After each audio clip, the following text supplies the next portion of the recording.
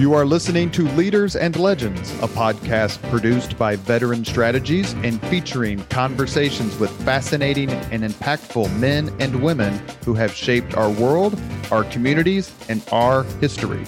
My name is Robert Vane, Principal of Veteran Strategies, and your host for our discussion.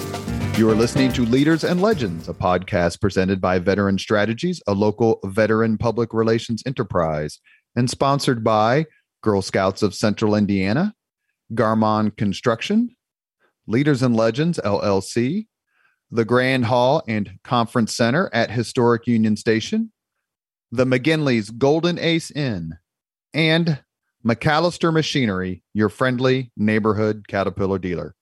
You may find all your sales and rental equipment needs at McAllister.com. We are pleased to announce our podcast is a member of the All Indiana Podcast Network in partnership with Wish TV. You may find Leaders and Legends at allindianapodcastnetwork.com. Thinking of starting a podcast or need to host a public meeting?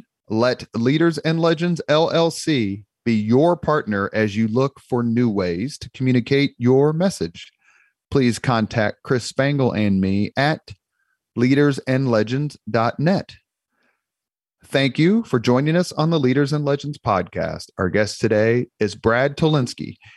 He's the former editor-in-chief of Guitar World magazine. He is a prolific author. He was on the podcast just a few months ago discussing his book, Eruption, about the career of Eddie Van Halen. I sent him a note afterward thanking him for coming on that podcast. And it was a terrific discussion, especially for someone like me who grew up with Van Halen's music. I noticed in doing my research that he wrote a book on Jimmy Page, and it's called Light and Shade, and it is terrific. I asked him to come back on, and he has consented. Brad, thank you so much for your time. Hey, Robert. Pleasure to be back. Howey Politics and State Affairs Pro offer insider election coverage, polling, and analysis in Indiana. Our nonpartisan news and legislative tools create a winning combination pro subscribers can't live without.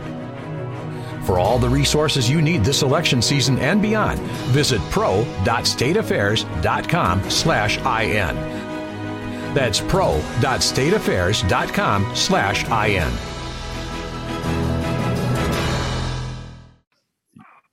The book we're discussing today is called Light and Shade, Conversations with Jimmy Page. And if you don't want to take my word for it, that it's absolutely wonderful, how about this guy? Quote, "This is the most comprehensive and compelling collection of interviews, insights, and historical anecdotes of one of rock and roll's premier guitarists, songwriters, and producers ever compiled. A fascinating must-have for Jimmy Page fans like myself." That's from Slash. Brad, you outdid yourself with this book. It is a time warp. It is fascinating. It's funny. It's somewhat irreverent in some spots. So informative. Let's jump right into it. I want to talk to you a little bit, maybe some general topics before we get into specific parts of the book. But when did you first meet Jimmy Page? What comes through in this book is maybe it's a journalistic friendship, but there's clearly a friendship between you and Mr. Page. How did that form? Well, I was the editor-in-chief of Guitar World, and, like probably many of you out there, and you, Robert, one of my favorite bands of all time is Led Zeppelin, and one of my favorite players was Jimmy Page. And Jimmy had just sort of come out of a long period of inactivity and did a record with David Coverdale. I guess this is back in the late 80s, early 90s. I forget the year. And we arranged to do a cover story on him, on Jimmy for Guitar World. And when it came time to assign who would do the story, that's the perks of being the editor-in-chief. Yourself to the stories that you would like to do, and it was very, very exciting for me to speak with Jimmy. I mean, he was one of the major influences on me as a guitar player, one of the big three, certainly when I was growing up, the other being Clapton and Jeff Beck and Jimmy Page, of course. So I prepared like a madman for this interview. Because I'm familiar. I also heard that Jimmy could be difficult. So I had really, really prepared for it. And I spent most of the time, out of respect to him, talking about the new record and not Led Zeppelin. And he took a shine to me for both of those reasons. A, I was very prepared. I could talk with him about guitar playing, about production, all those kinds of things.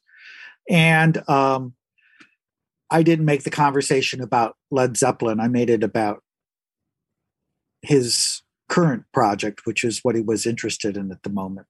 And so we struck up a sort of a friendship. And around that time, they also were releasing these sort of Led Zeppelin greatest hits packages. And so I had a chance to speak with Jimmy again, and this time about Led Zeppelin. And he just let me at it. I mean, it was incredible. I mean, I think the first couple times we talked, they were like 3-4 hour long marathons. And he sort of expressed that he enjoyed talking about it because I was, focusing on how great the music, and questions about that.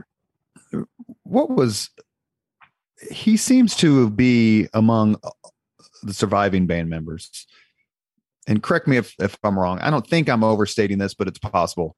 He seems to be the most proud of what took place under Zeppelin when Zeppelin was going. Is that fair to say? I mean, he was I've watched some documentaries, and one of the things that comes through in all the documentaries is that Page is the driving force behind Zeppelin. He was the driving force.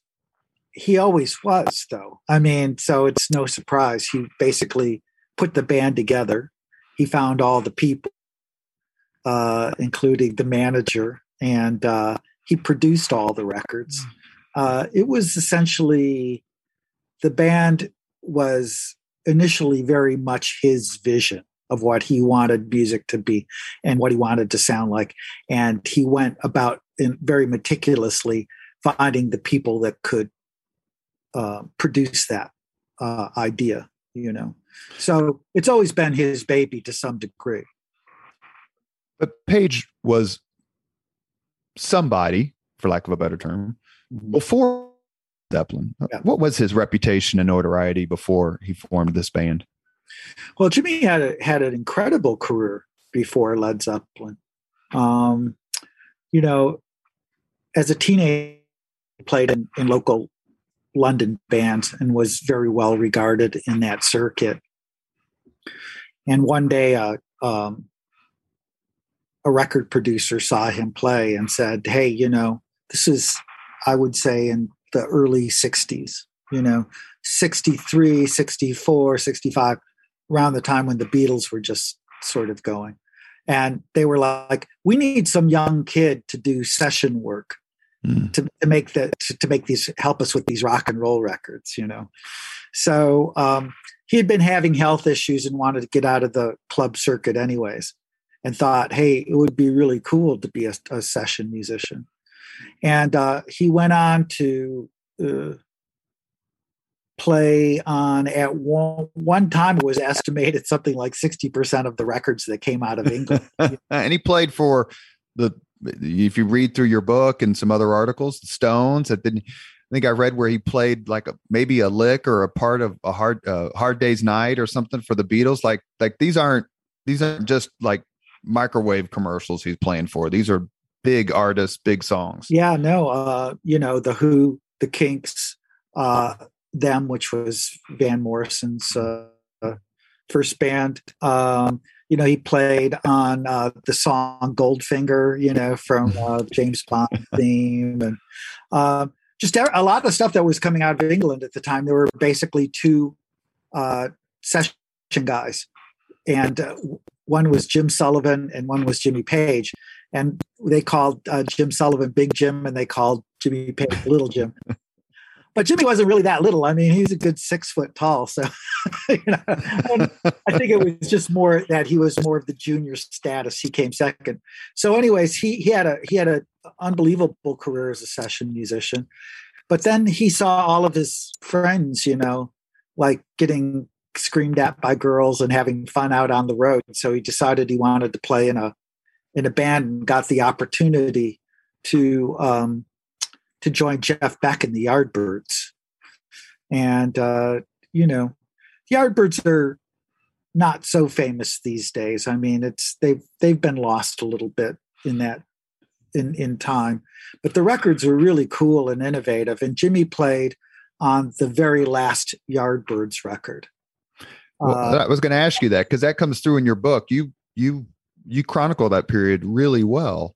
Yeah. How did Page describe his time as a member of the Yardbirds? Well, the thing is, what Jimmy basically's main point was, there couldn't have been Led Zeppelin without his work in the studio, because of all the different things and the different styles he learned while being a studio musician. And then he got a good solid couple of years out on the road with the Yardbirds and learned about the American market and traveling and playing in bands. So it was this great education, what he saw it as, the thing that most young players don't get these days, that kind of experience before they start their bands, right? Yeah. So everybody wonders why the first Led Zeppelin record sounds so great. Well, by the time Led Zeppelin recorded their first record, Jimmy had been an experienced studio guy, had experience producing records, and had plenty of time playing live in front of audiences. How was Page's playing and writing, actually, influenced by American blues?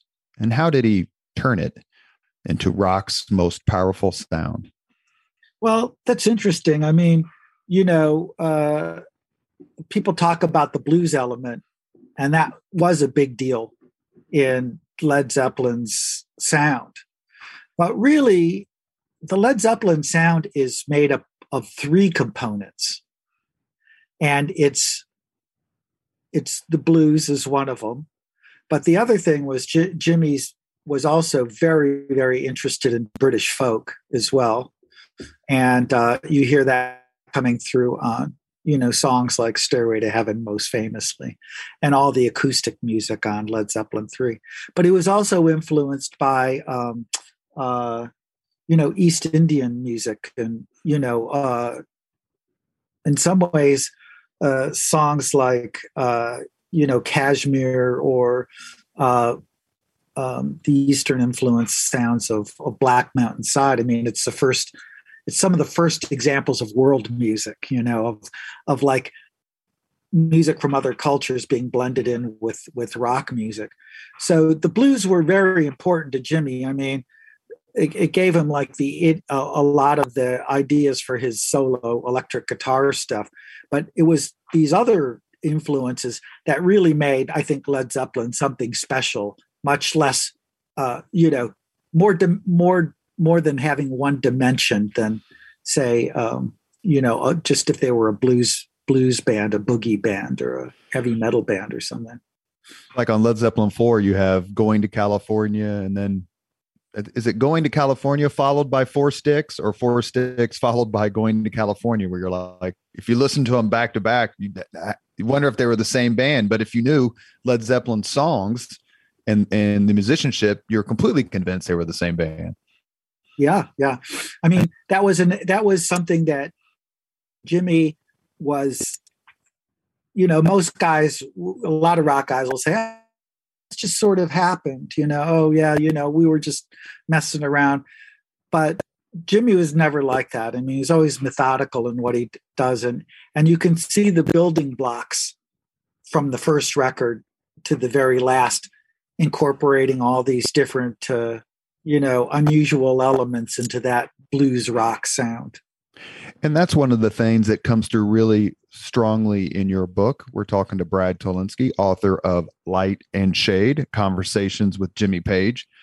And it seems to me, and in contrast, I'm only going to reference this a few times, but to the Van Halen book that you wrote that we discussed a few weeks ago, is that it seems like that Page's career was really one layer on top of another. I did this, and now I'm going to do this plus this, and then I'm going to add another element to it. And the next question I want to ask you is kind of along that theme. How critical to his career success and that of his bands was Jimmy's abilities as a producer? It was crucial. But it wasn't just self-indulgence. I mean, as it turns out, Jimmy Page ends up being one of the greatest producers of all time. Without getting too nerdy about it, probably the way Jimmy recorded or had John Bonham's drum kit recorded, the sound of the drums from Led Zeppelin 1 on, is probably one of the most influential things any band has done in the 20th and 21st century. Like, what happened was Jimmy took that drum sound and made it much bigger than they usually were on records and placed it right up front with the rest of the instruments. That's his idea. That's not something that happened from accident. That's part of his production idea. The idea of getting a singer who sings high so that the voice is out of the way of those drums and the guitars, so that it comes across and hits you in a certain way. A lot of those are production ideas. And if the band had been produced by anybody else, it just wouldn't have sounded like they did. Let me give you an example. Try to give you an example. So Mickey Most was a big British producer, and he was the guy that produced the Yardbirds record that Jimmy Page played on. And Jimmy and him fought the whole time about, how the band should sound and how the band should be. And the Little Games record, which is the last, which is the record that Jimmy plays on, it's just got so much goofy, weird stuff on it, And Mickey Most was a very effective producer at the time, but Page had this other idea way beyond everybody else, as to the way the band should sound. And so it was crucial that he was in charge so that he could deliver that sound. It wouldn't have happened any other way. This is a quote I had for a question later on in the interview, but I can't resist it.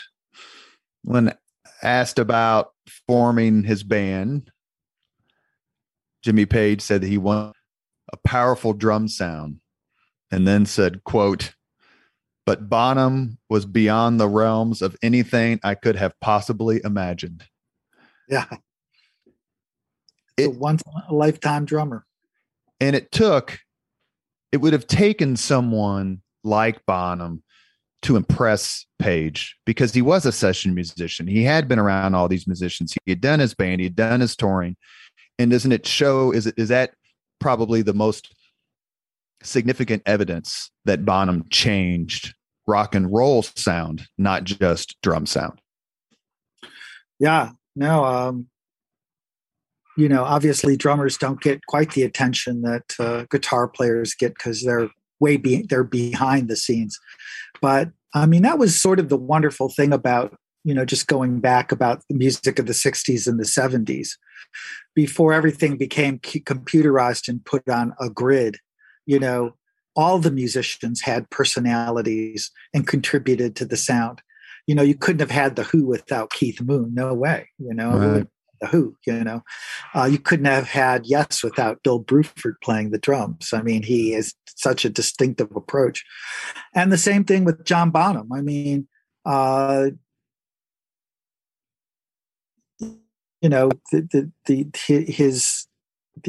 his ideas, say on a song like Four Sticks or Kashmir. I mean, you can't imagine it. You can't imagine any other drummer playing on those tracks or coming up with those ideas. going back to some general questions, I have pulled us forward because I had to get that quote in because I read it multiple times and just thought, wow, what an amazing compliment about Bonham. But something that you detail in your book is Jimmy Page's association and or fascination with the occult. Mm-hmm. How did that affect him or influence him as a musician or as a rock and roll personality? It's a super complex question, and I won't go into too much crazy detail about it, but I did try to present it in a way in the book that people would understand its importance to Jimmy, and it wasn't just sort of a flaky. He wasn't a dilettante about it, I mean, he really believed in, or does still believe in the, mystical powers. And Jimmy would call it comparative religions. It was a form of spirituality to him, and everybody always talks about Aleister Crowley.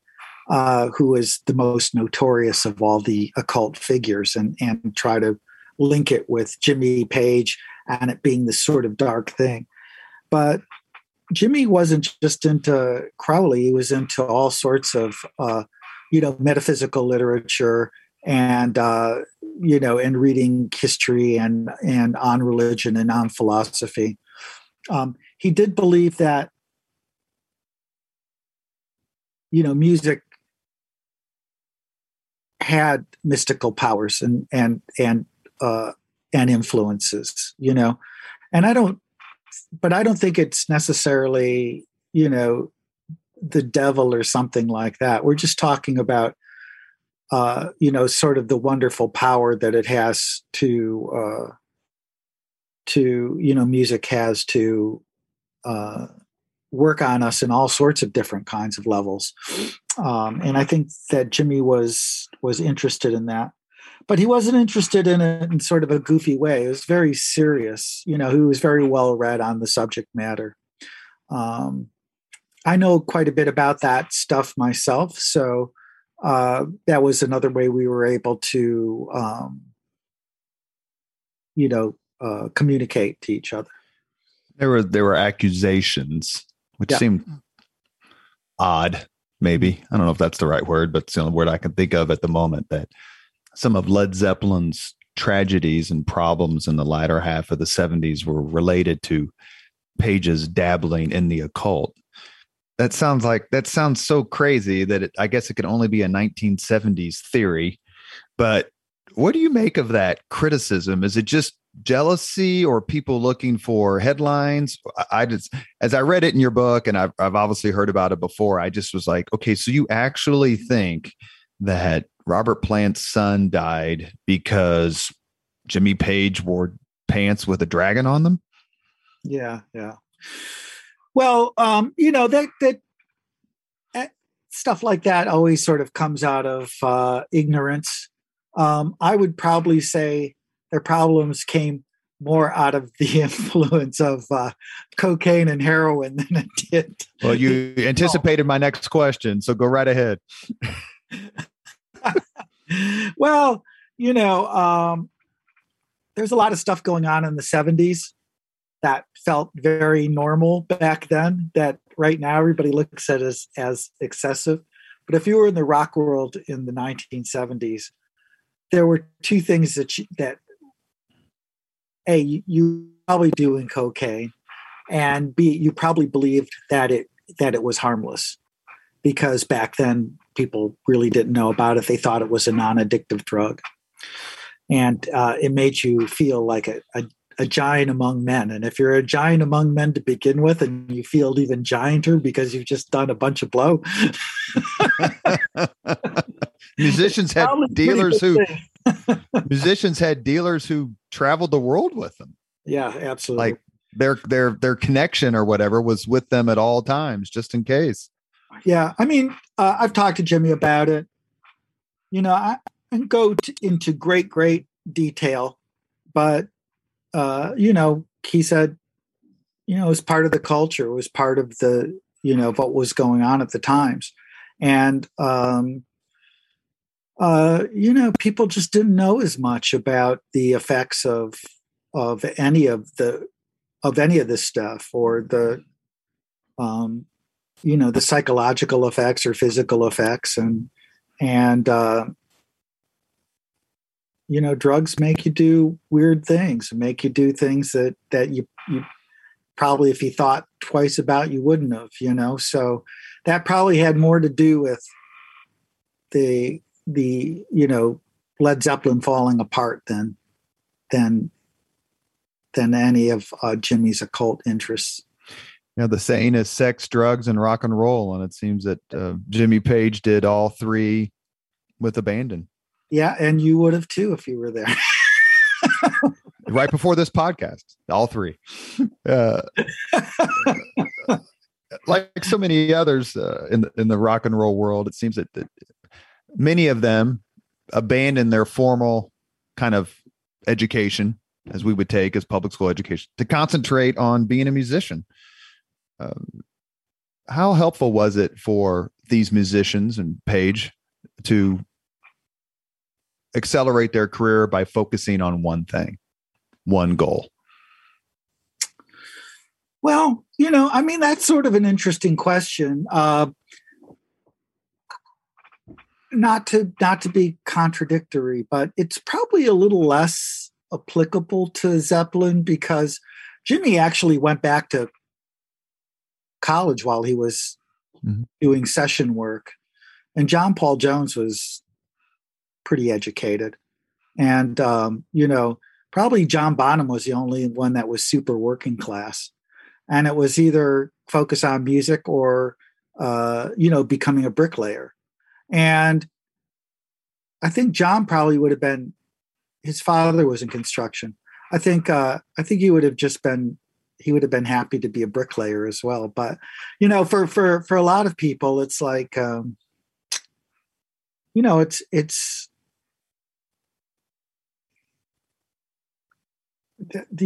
focus on their music because that's really what it is that they want to do. And I don't see why that should be considered any better, any worse than getting an education in school. I mean, it's a different sort of education.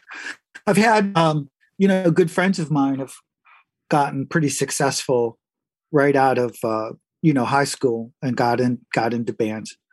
And they ended up traveling the world and doing all sorts of fantastic things that they would have never had a chance to do had they gone to school and not become a musician. It's just tricky to maintain that as a living. You have to be very lucky. We're going to dive into the Led Zeppelin part of the podcast in considerable detail for the next several questions, but I want to ask you a question that you asked in your book. So in one of your interlude interviews, which I want to ask you about, in Light and Shade, one of your interviews is with Led Zeppelin publicist Danny Goldberg. Oh, yeah. In which you asked him the question I am about to ask you. Yeah. What do you think makes this band so great, and why do we still care? I think I spend most of the book trying to answer that question. It's not a hard question to answer, in a very flip manner, very light manner. Well, you get four great musicians together, and you get them dedicated to a cause, and Jimmy Page is one of a kind, and you can go and say all of that stuff, but we've talked a bit about just a small amount of the things that really made the band different and exceptional. And one is, you take Jimmy Page, and he had all this incredible experience, in the recording studio as a studio musician, and a lot of experience playing the United States and playing on big stages with the Yardbirds. And he walks into the band with this already in his back pocket. Now, there's very few rock bands that have that opportunity.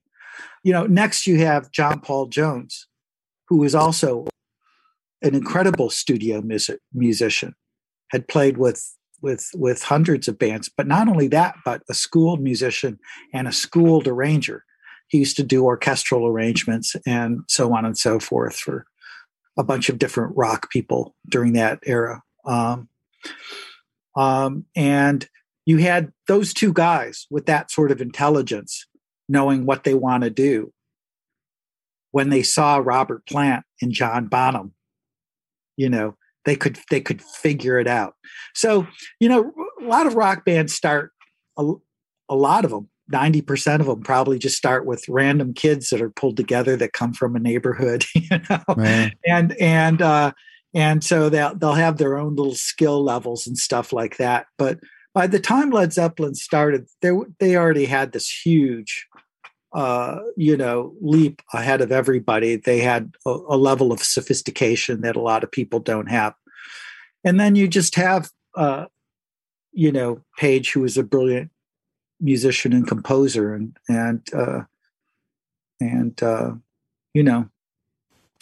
So let me ask you, why do we still care? Because it's good. There's so few things in the world that are genuinely, unarguably good. And you can quibble with this or that, but when you listen to Led Zeppelin 4, Stairway to Heaven, something like that, it's undeniable. But I think maybe part of the reason it was able to hang in there for so long and why we still care is because, to get back to a point that I made earlier, Jimmy was so ahead of his time in terms of recording and production. So, again, his recordings of John Bonham's drum sound, for example, are still being sampled and used in hip hop and all over the place these days. The records still hold up. They still sound modern. They don't sound like, I Want to Hold Your Hand by the Beatles, something different. Not to knock that. I mean, I Want to Hold Your Hand. Or punk, punk or disco or those sorts of things. Or like sometimes you can hear a song on 80s on 8 on XM and you're like, oh my God, that sounds like 1985 all over the place. And I think that it's funny. The music has roots in folk, but the cover of Led Zeppelin 4 shows a knockdown sort of wall, sort of a older world wall, and in the background, the city of a modern urban, landscape. And so it had this combination of the future of the past, and what you end up is something that's timeless. And so you respond to it. It's like saying, well, why do people still care about this Bach guy or this Beethoven guy? Because what they did was undeniable, and it had legs. It was interesting enough to take you into the future as well as the past. And they made that comment. I think this is in your book, where they bridged the 60s and the 70s, the end of the 60s and the beginning of the 70s, and they were intentional about that, creating a new sound. Go ahead, Brad. Yeah, a new sound that we're still coming to grips with today. You are listening to Leaders and Legends, a podcast presented by Veteran Strategies, a local veteran public relations enterprise, and sponsored by Girl Scouts of Central Indiana. I'm sure loving sponsoring this Led Zeppelin podcast, the Girl Scouts of Central Indiana. God love them. Page would certainly like it. Garmon Construction, Leaders and Legends LLC, the Grand Hall and Conference Center at Historic Union Station, the McGinley's Golden Ace Inn, and McAllister Machinery, your friendly neighborhood Caterpillar dealer. Our guest today is Brad Tolinski, author of Light and Shade, Conversations with Jimmy Page. I read this book. I could barely put it down. It is a time warp, not only to the 70s, but also to an era beyond the 70s, because the book doesn't just chronicle Led Zeppelin, but Jimmy Page's entire career. It's beautifully written and wonderfully arranged, much like Led Zeppelin songs itself. And if you do not believe me, then perhaps you'll believe this fella who says, Light and Shade illuminates the haunted genius of Jimmy Page in an original and completely satisfying way. The conversational dynamic between the author and the subject reveals a wealth of info about the man, the music, and the magic. That's from Kirk Hammett of Metallica. Brad, thank you so much for coming on the podcast. Yeah, thanks for having me. It's great to be back here chatting with you guys. Led Zeppelin 1 is widely considered the greatest debut album of all time.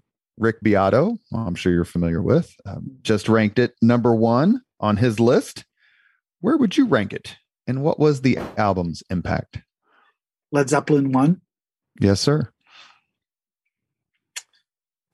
He had that as the greatest debut album. Number 2 was Boston. Number 3 was Van Halen 1. I think 4 was Jimi Hendrix, but I'm not sure. But he had Led Zeppelin 1 as the greatest debut album of all time. Yeah, I mean, I think it's definitely one of the greats. I don't know, I mean, like I still feel like the Beatles, Meet the Beatles is still probably of more consequence, probably culturally and historically. But Led Zeppelin 1 is, I could see Rick. See, Rick is a music nerd, for those of you who don't know who Rick Beato is. And Rick Beato has agreed to come on the podcast. I took a flyer, invited him. He's busy for the spring, but I'm going to reach out to him in April at his request. And Brad, I hate to say this, I dropped your name immediately in the email to ask Rick to come on the podcast. So I hope that was okay. That's fine. But Rick is a total music hound, a super instrumental music guy. And I think what he was getting at there is, again, sort of what we've just been talking about, is that as a debut, it changed a lot of things. It changed the way people approached recording the guitar, approached the way people recorded the drums. And I think it also showed how many different directions that single rock band could, what they could do on one record. It didn't have to be about one sound. It could be about many, many different things. But I think sonically it's probably could be argued the first really sort of 21st century record, the first really modern sounding record, because of the approach that Jimmy took to recording all the instruments. I was just going to question along those lines. It seemed that Page had, and this is discussed in your interviews with him, it's part of your book, that he had a strategic plan that was far beyond just the recording of one album. Yes. Yeah. I mean, how detailed that plan was, I don't know, but he had a general idea of what he wanted to do with the band, recording wise and sonically. And then each record is sort of an exploration of that. I guess getting back to your, other point, Robert, don't get, everybody out there. I mean, believe me, I am a huge, huge Led Zeppelin fan. I mean, I worked on this book with Jimmy for close to 20 years. There's about 20 years of interviews that we did over a long period of time. I love the band. But I do think maybe the thing that held Zeppelin back, holds Led Zeppelin 1 back just a bit from being regarded as the greatest debut, is it took a longer time for Robert to figure out what he was doing in terms of lyrics. Like lyrically, it's a lot of there's not a lot of substance there. It's mostly like recycled ideas from blues songs and things like that. And doesn't Jimmy talk about that in your interviews with him? How Robert Plant grew as a lyricist through the career? Absolutely. Musically, Led Zeppelin 1 is, like I said, it's sort of unapproachable, unassailable, but lyrically, I think that it holds it back a little bit from having as much cultural significance as it could have. If I'm going to be maybe overly intellectual about that. Is it, I was born in 1967. Yeah. I have 3 older siblings. I think they're about your age. They're born in 1958, 1959, and 1960. And so I was lucky enough to be introduced to Led Zeppelin at a very young age, but I was too young to comprehend how enormous the Led Zeppelin phenomenon was. Please describe as best you can to the Leaders and Legends podcast audience the incredibly massive juggernaut that was Led Zeppelin in the 1970s. Well, they were just fantastic on every level. I mean, and really, I mean, fantastic. They were almost like a fantasy object. They were almost like a Disney special or something like that in a weird way. I mean, I grew up in a small Midwestern town, in Taylor, Michigan, and Detroit area of Michigan. And I don't know, like I was in the middle of nowhere. I mean, it was just the sticks. It was like, you had your Kmart over here, you had your little suburban town over here. And then all of a sudden, Led Zeppelin comes out with these weird records of like that summon up like medieval times and the sort of darkest Chicago blues and all of these super psychedelic sounds and everything like that. And when you're a kid in the middle of nowhere and this thing is dropped upon you, and it's done by real people, not like fiction, it's not like a movie. It's like real people actually producing this stuff. Yeah, that's entertainment for hours. I'm sorry. That's back when there's only 3 channels on television. Don't scare our audience. No. Yeah, exactly. But it's that's why it's sort of hard to explain. It's really like if you could imagine,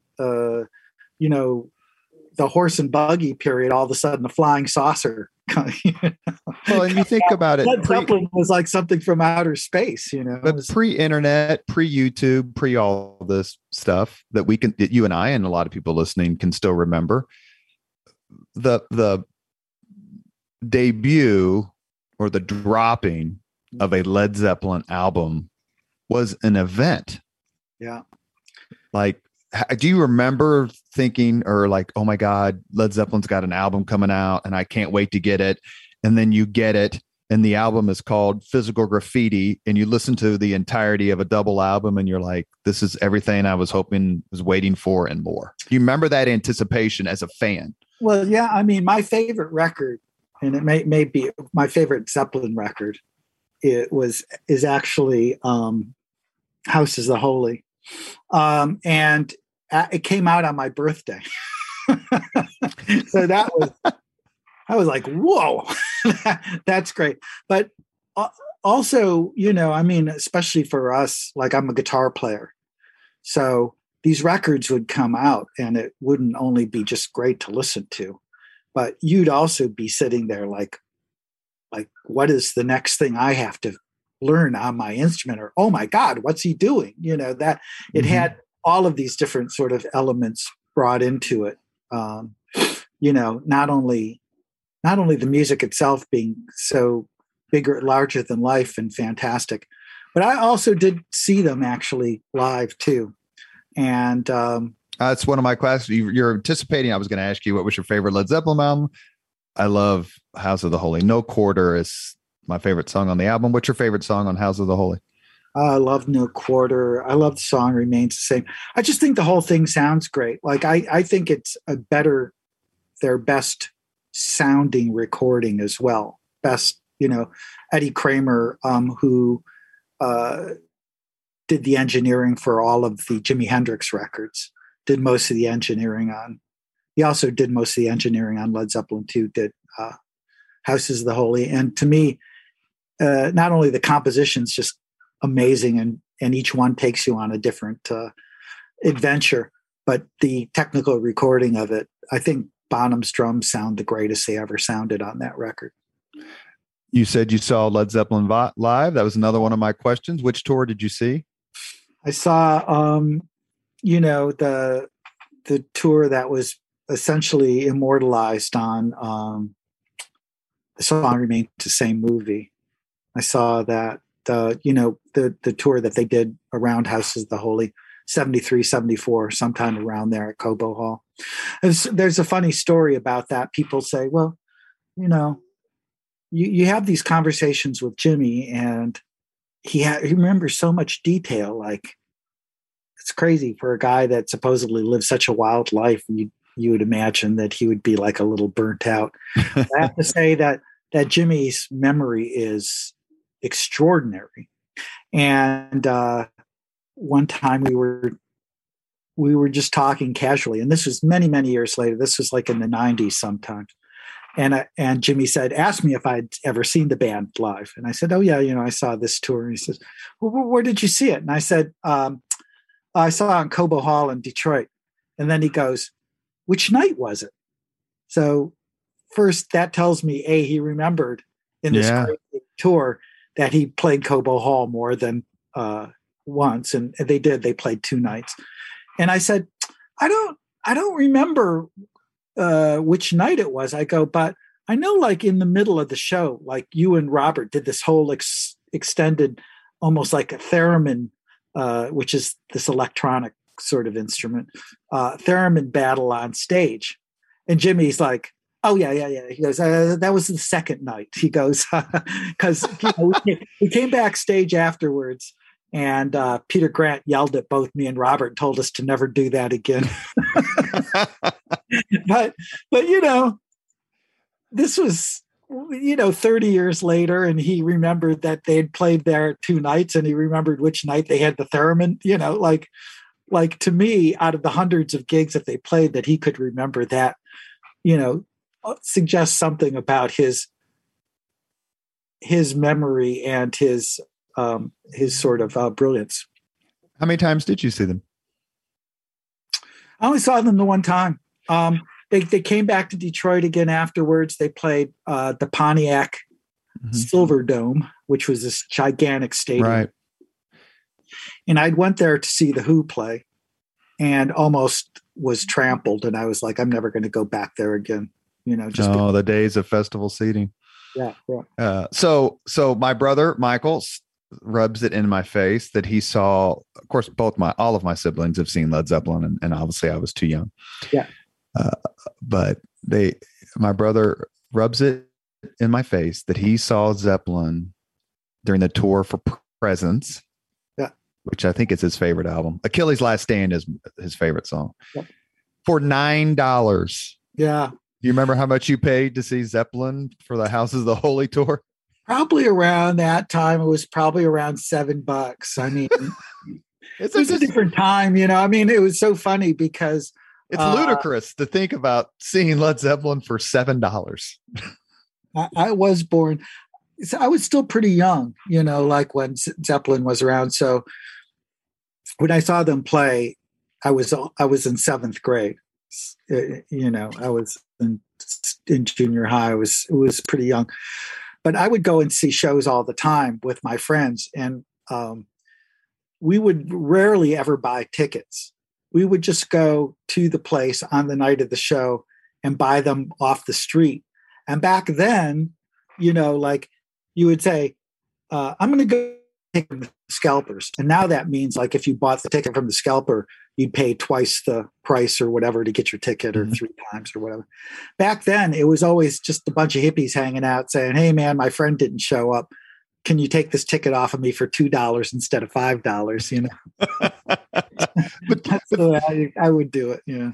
Staying in the theme of seeing Led Zeppelin live, seeing Page perform live, that was part of their strategy, especially in the United States, is putting on these 2.5 hour, 3 hour long concerts. And you talk to Page a lot about this in your book, that was something that separated them. I mean, the Beatles famously stopped touring, but Led Zeppelin went the other way. And that is, if you want the Led Zeppelin experience, you have to go to a concert. Do you think that was I mean, it apparently was, but a conscious, successful, dispositive decision on their part? Like, come get the whole experience and you'll leave a bigger fan than when you came. Yeah, I think that. I mean, I think there were a few things. One is, I think these guys just like to play music, like if they were going to show up someplace, like, why not play for 2 hours? Why not play for 3 hours? I mean, if you're having fun and you're playing with, you're one of the 4 greatest musicians on the face of the planet, if you're a musician and you enjoy making music, there's really nothing better that you're playing with all these great players in front of people who completely adore everything that you do. I mean, who wants to leave? Who wants to leave that space? But to Page's point, he loved to improvise. And I think when they went to do the reunion tour,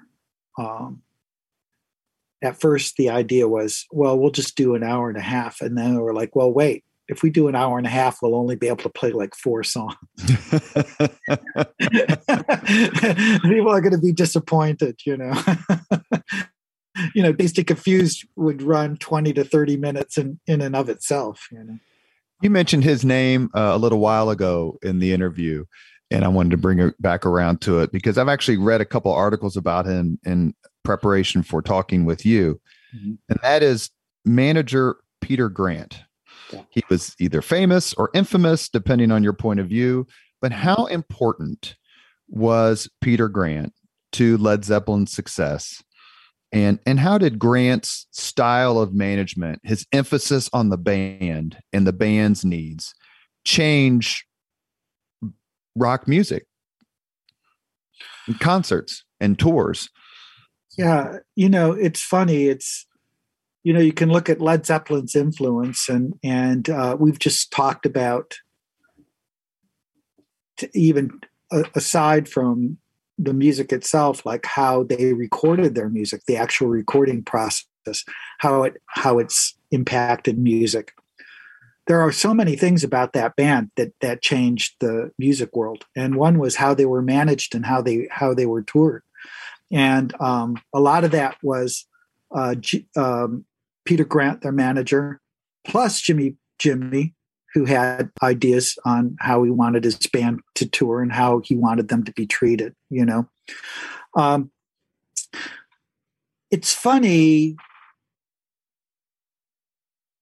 but you still had, the rock music world and the culture was shifting radically at that time. And in the 60s, you had a lot of the British invasion bands were being managed by these almost old school guys, who really, cigar chomping, like, listen, kid, I'm going to put you on the road and you're going to get a bologna sandwich and you're going to like it. Kind of. And these bands weren't making money. I think in your book and your interviews with Page talk about the Yardbirds hardly made any money on their concerts and appearances. Yeah, exactly. Because they were being managed by, again, sort of old school showbiz guys. And even in England, it was even more,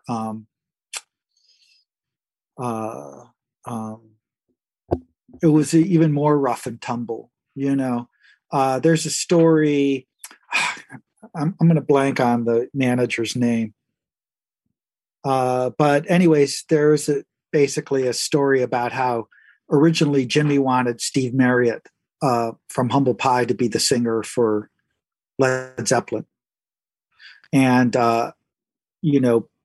was planning on approaching Marriott, and Marriott's manager got wind of it and basically sent word to Page that, yeah, you can ask him to join the band, but not if you want, still have your fingers the next day. It was tough, and these managers saw the bands as being their property, and it was Peter Grant who really started seeing the bands as being the guys in the driver's seat and giving them that sort of respect.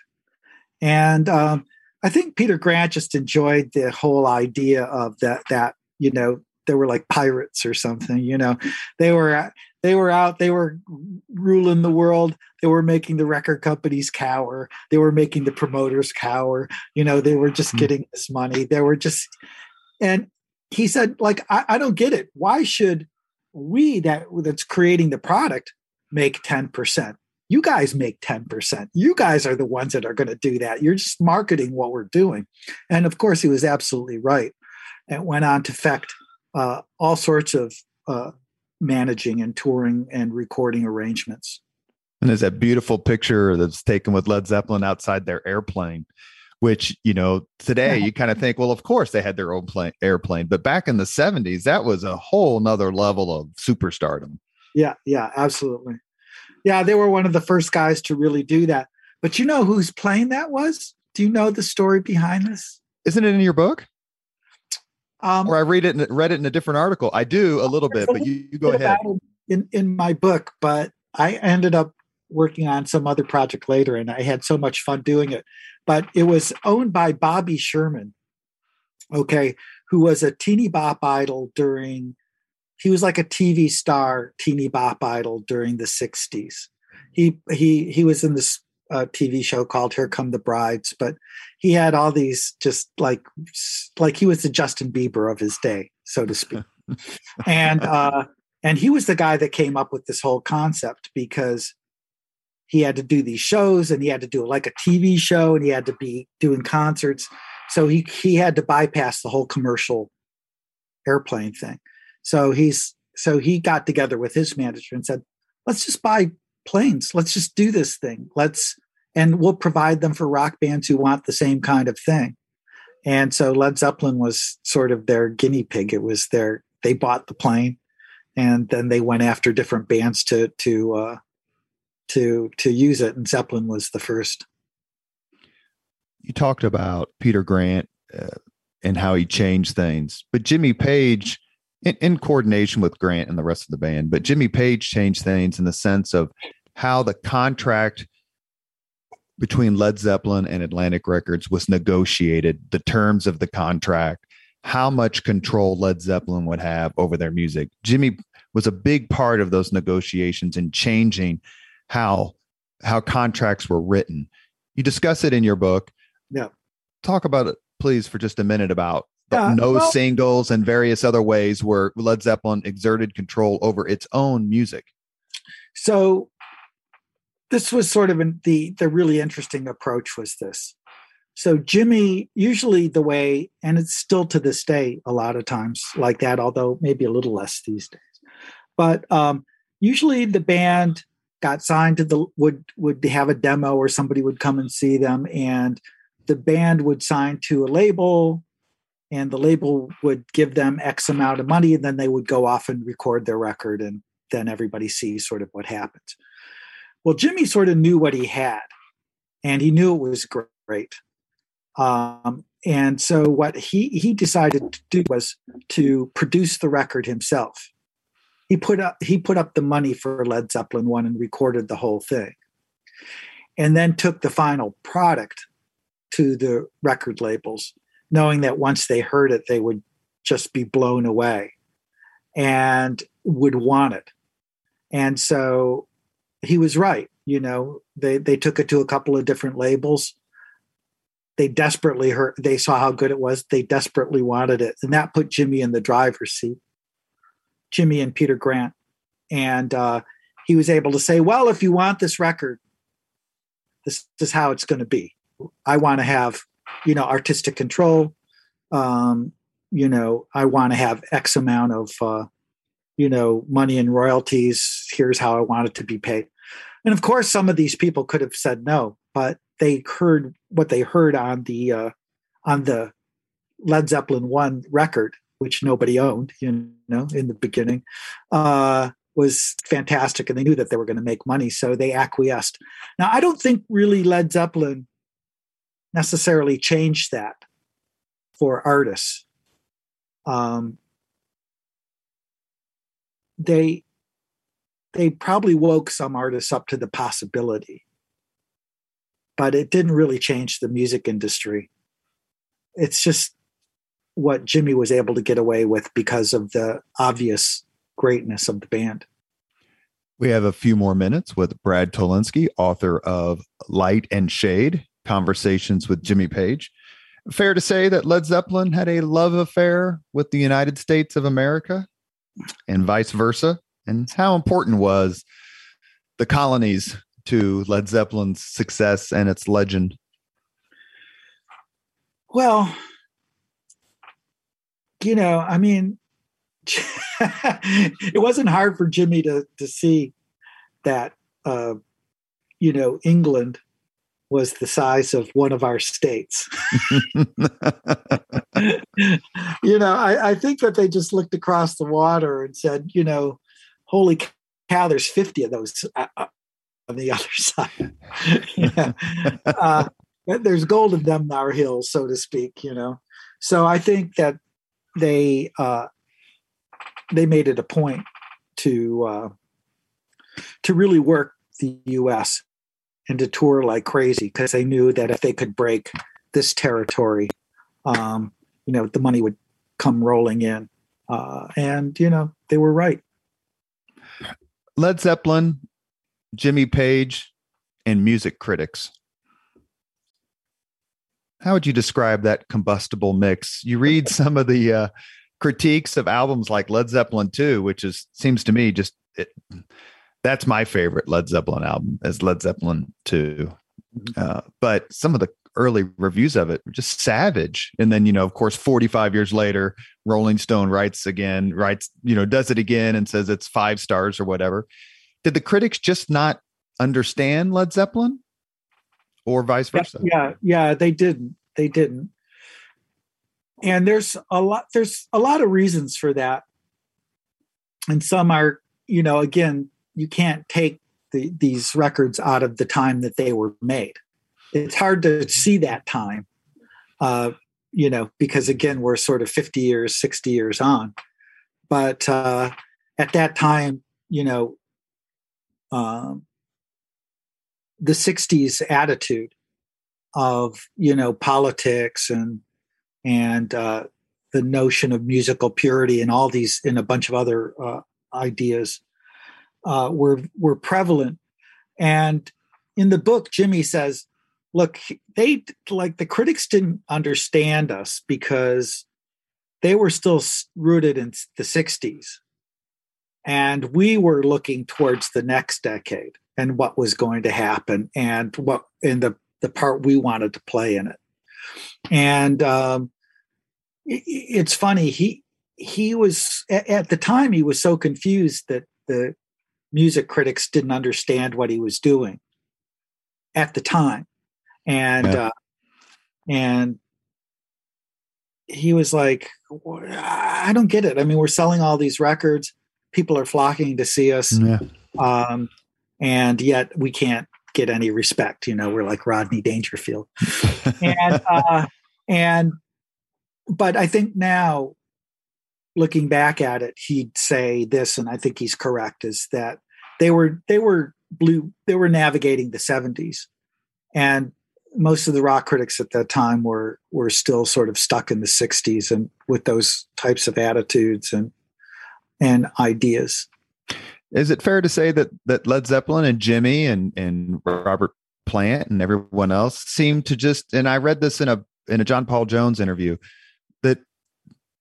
and it may have been the one in your book, although I read a few more in preparing for this podcast, but that the band members just generally kind of got along. So many of the bands, the bigger bands, they have this conflict, right? Keith Richards, Mick Jagger, Eddie Van Halen, David Lee Roth. I mean, the list goes on and on, right? But in general, it seems that the band got along well enough to create this music, and there weren't these gigantic ego fueled tensions that some big bands have to deal with. No, I think the beginning, it got along really well because basically Plant and Bonham were enlisted from the sticks of England. And it was such an incredible opportunity, and they were so thankful, of getting pulled out of the middle of nowhere into this band that was all of a sudden gigantic, that why on earth would they have any problems with Jim?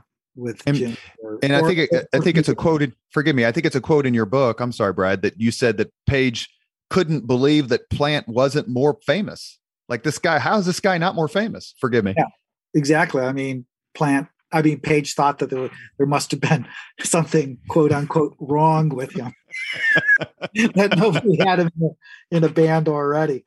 But then, as time went on, as it does, and egos got bigger and the drugs became more prevalent in the band, that things started to go a little bit sour. But, for their first, for the first 5-6 records, everything just sort of hummed along.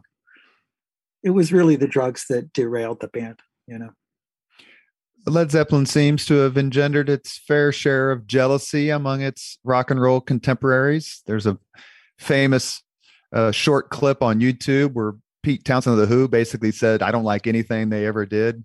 And he kind of confesses, "I don't know if that's because they're so much bigger than we were, but I like all the guys, but I just don't like anything that they did." Keith Richards says that to him, Led Zeppelin is just Jimmy Page. It's nothing else other than him. Well, how about that jealousy and Zeppelin's success, and not only its success, but its impact, just the phenomenon that was Led Zeppelin? Yeah. I mean, these guys, obviously. Yeah. I think, in the case of Townsend, I sort of believe, I believe that him and the Who were so competitive. I believe that he couldn't even listen to what they were doing because it would just drive him insane, thinking about it. Daltrey, however, was a huge Led Zeppelin fan. Yeah. I wouldn't mind hearing a Jimmy Page, Roger Daltrey record, by the way. That would be amen. Really, pretty interesting. Keith, he was coming from a sort of a more blues purist point of view. So I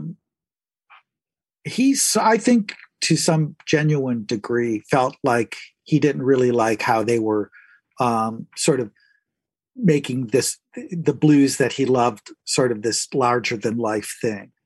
I think he thought that was a bit of a violation of his blues purist ethic. So I don't know if it was entirely just jealousy, but I think, but there was definitely, everybody was in competition. Everybody was in competition. It was really funny. I was talking to somebody the other day. Who was I talking? I was talking with. I was actually talking with Kirk Hammett of Metallica, and I was asking him about like whether he felt competitive with, the other thrash bands or other sure. Guns N' Roses or whoever they were, and he was like, "Yeah," he goes, "I don't want to admit it, but yeah, you're on the charts and you want to be number one. You want your records to sell better than anybody else, like that. I didn't want any harm to come to anybody." Sure. But yeah, we wanted to beat Guns N' Roses, or we wanted to, that kind of thing. And I totally understand it too, because recently my book came out, the Eddie Van Halen book, Eruption Conversations with Eddie Van Halen. And yeah, like I'm looking at the book charts And you're like, well, I don't want anything bad to happen with Dave Grohl, but can't his book just like go away so my book can? Well, there's an interview, and it might have been on the David Letterman when Zeppelin was on. I'd have to look it up, but someone asked, the interlocutor asked John Paul Jones about, the competition between Zeppelin and the Rolling Stones. And John Paul Jones basically says, we didn't consider them competition. Yeah. I don't think that's a flip answer, but I don't believe it. I think they were all I think they were all friends. Actually, the Stones and Zeppelin were pretty good buddies, but I think they also felt competitive as well. As you were the editor of a music magazine, More Than One, do rock fans just simply crave news about Jimmy Page and Led Zeppelin? Can they just never get enough? Yeah, I think. Well, here's sort of the brilliant thing, right? Like again, taking our conversation full circle, like this mystique that these bands, in the 60s and 70s have, the Stones and Zeppelin, and I don't know, for some people, Thin Lizzy or whatever it is, whatever floats your boat, Jimmy was smart. The other way he was smart was they only did so much press. Led Zeppelin did very little press. They didn't do that many photo shoots. They kept the idea of mystery, and even the occult stuff that we were talking about.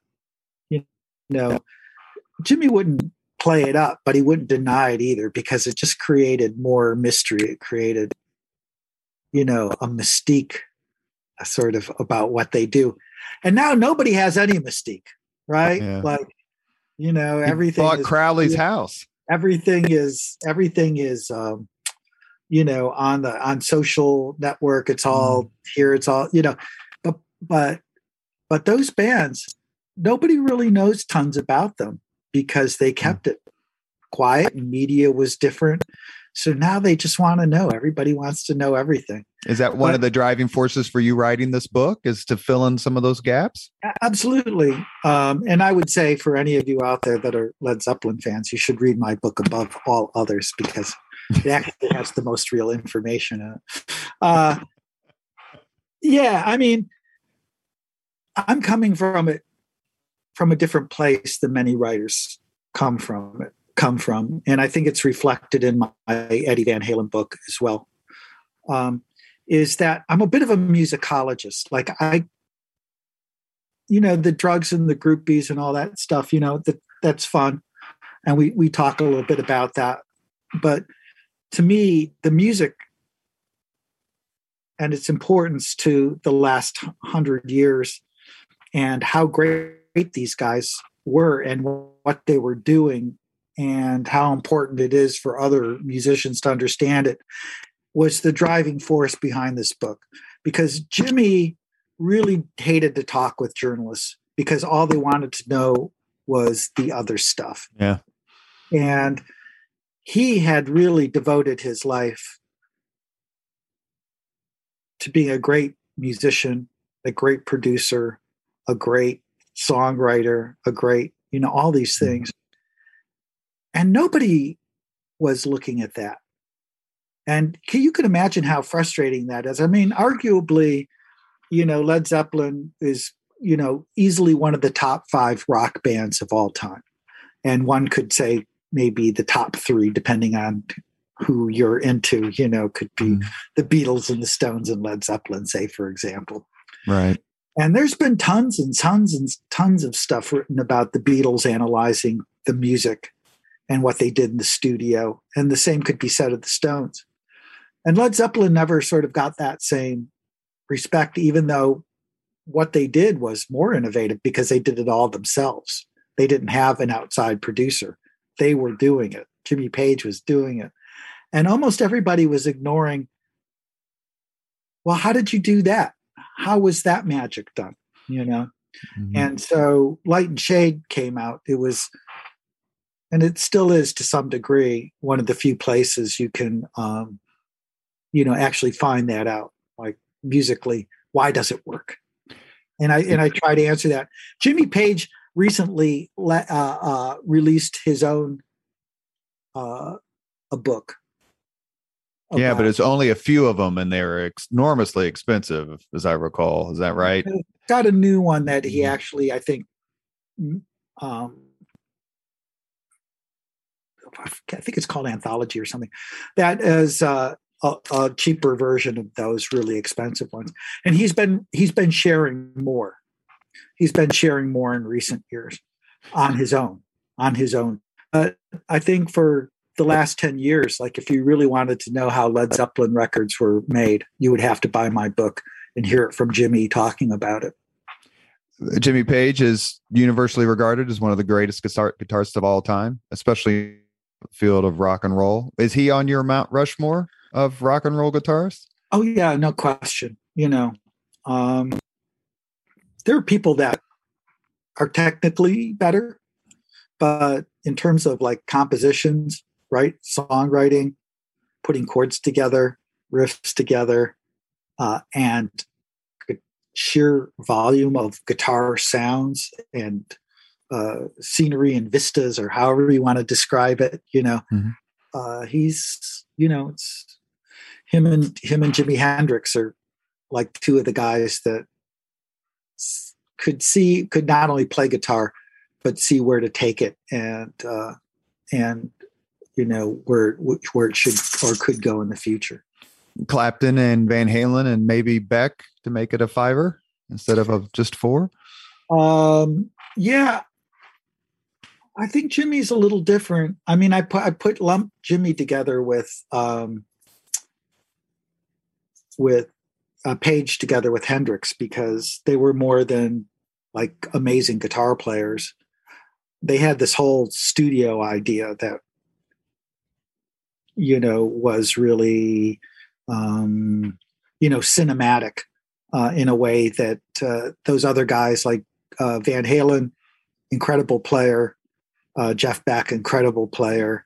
I have some other favorites that I like, but none quite had that total view that Jimmy Page and Jimi Hendrix had in the studio. At the end of the last podcast we did with you, our first podcast with you about Eddie Van Halen, I asked you 5 questions that we ask of all of our guests. I won't ask you those again. So to end the podcast, you get a different 5 questions, and that is, give us, please, the Leaders and Legends podcast audience, your Led Zeppelin ultimate album side. 5 songs from, actually, of any of Jimmy Page's songs, including The Firm and other endeavors. The Firm was good. Satisfaction Guaranteed is a terrific song. Yeah. So what's your top 5 Jimmy Page songs? Well, I'm going to go way back to the Yardbirds for at least one of these songs. The first track that he did with Jeff Beck, actually happening 10 years ago today. Is that how you say it? It's really such a great early guitar track. I think it was done in like 1967 or something. And it has both Jimmy Page and Jeff Beck going to town on it. And it's a great arrangement. Love that.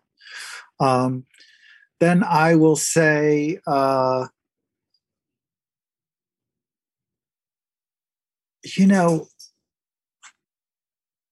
this is coming off of the top of my head. The thing that just jumps right out is the Lemon Song in terms of like guitar virtuosity, but also like the vibe of that song is so weird and dark and mysterious. It starts out with that gong and you're just on this weird, mysterious adventure. I think that's an amazing track. And of course it's got that great unaccompanied guitar solo in the middle of it, so that's way up there. I love The Song Remains the Same. I love that sound, that song. It's one of my favorite Jimmy Page guitar solos. It's got all those 12 strings. It's got all these, I also love Achilles' Last Stand. Okay, this is going to be a really long album side. That's all right. It's a lot long. So let's see. So that's for one more. Oh my God. I guess I got to make it good. I mean, everybody expects Stairway to Heaven to be in there. And it's hard to look at that song objectively, because we've all heard it like millions and millions of times. But it is beautiful. But every once in a while, I'll put it on. I remember when my son was like turning 8 or 9, and I wanted to turn him on to some music. We would I just put on Stairway to Heaven, and I was hearing it through his ears, sort of, and I was like, "Wow, this is amazing!" And that solo is beautiful, and the tones are so great, and the arrangement is so good. So I'll just, Led Zeppelin fans out there might groan, but I'm also going to put Stairway to Heaven on that list. What's your favorite? Last question. I'll give you a bonus. What's your favorite live version of a Jimmy Page / Led Zeppelin song? Well, I'll say this. So there's a famous Led Zeppelin bootleg called Blueberry Hill, and it is a great performance. And I think Jimmy was playing. I think his playing was on another level earlier in the band's career. Like, he was playing so much better. And I think as the band sort of went on, he became a little bit more about the show. Mm-hmm. Mm-hmm. And about the looking good on stage as opposed to hitting every note. There's some pretty tough shows out there. Yeah. You talk about, you're honest about that the playing did change. Yeah, the playing did change. But I mean, studio wise, I'll never really,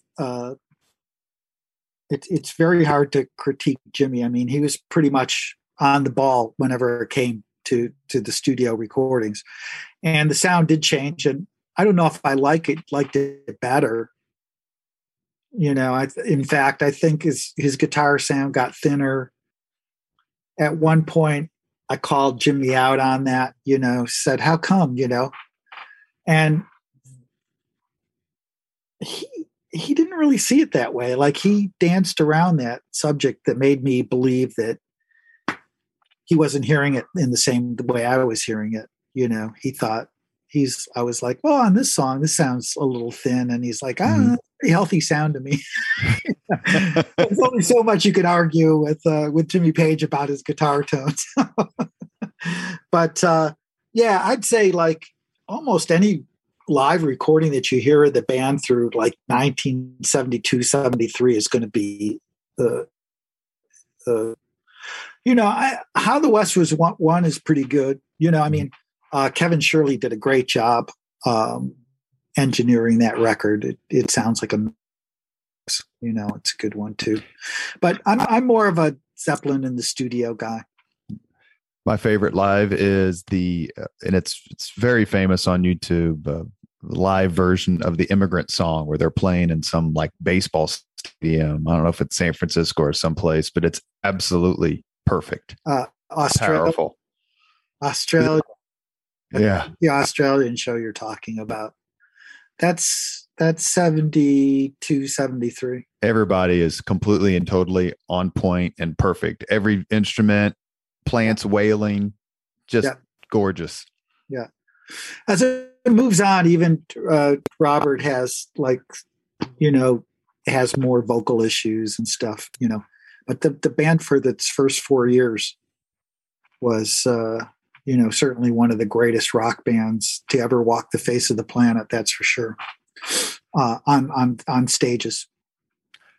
You have been listening to Leaders and Legends, a podcast presented by Veteran Strategies, a local veteran public relations enterprise, and sponsored by Girl Scouts of Central Indiana, Garmong Construction, Leaders and Legends, LLC, the Grand Hall and Conference Center at Historic Union Station, the McGinley's Golden Ace Inn, and McAllister Machinery, your friendly neighborhood Caterpillar dealer. Our guest today has been someone who I can't say enough, quite frankly, Brad, for your kindness to come on the podcast. Thank you so much for giving us your time. Brad Tolinski, author of Light and Shade, Conversations with Jimmy Page.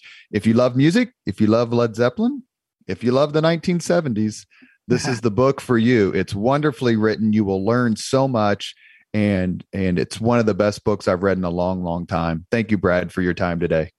Thank you, Robert. Always a pleasure to be on. Thank you very much for listening to Leaders and Legends, brought to you by Veteran Strategies Incorporated. If you want to contact us about this program or our menu of public relations services, please send us an email at robert@veteranstrategies.com. That's robert@veteranstrategies.com.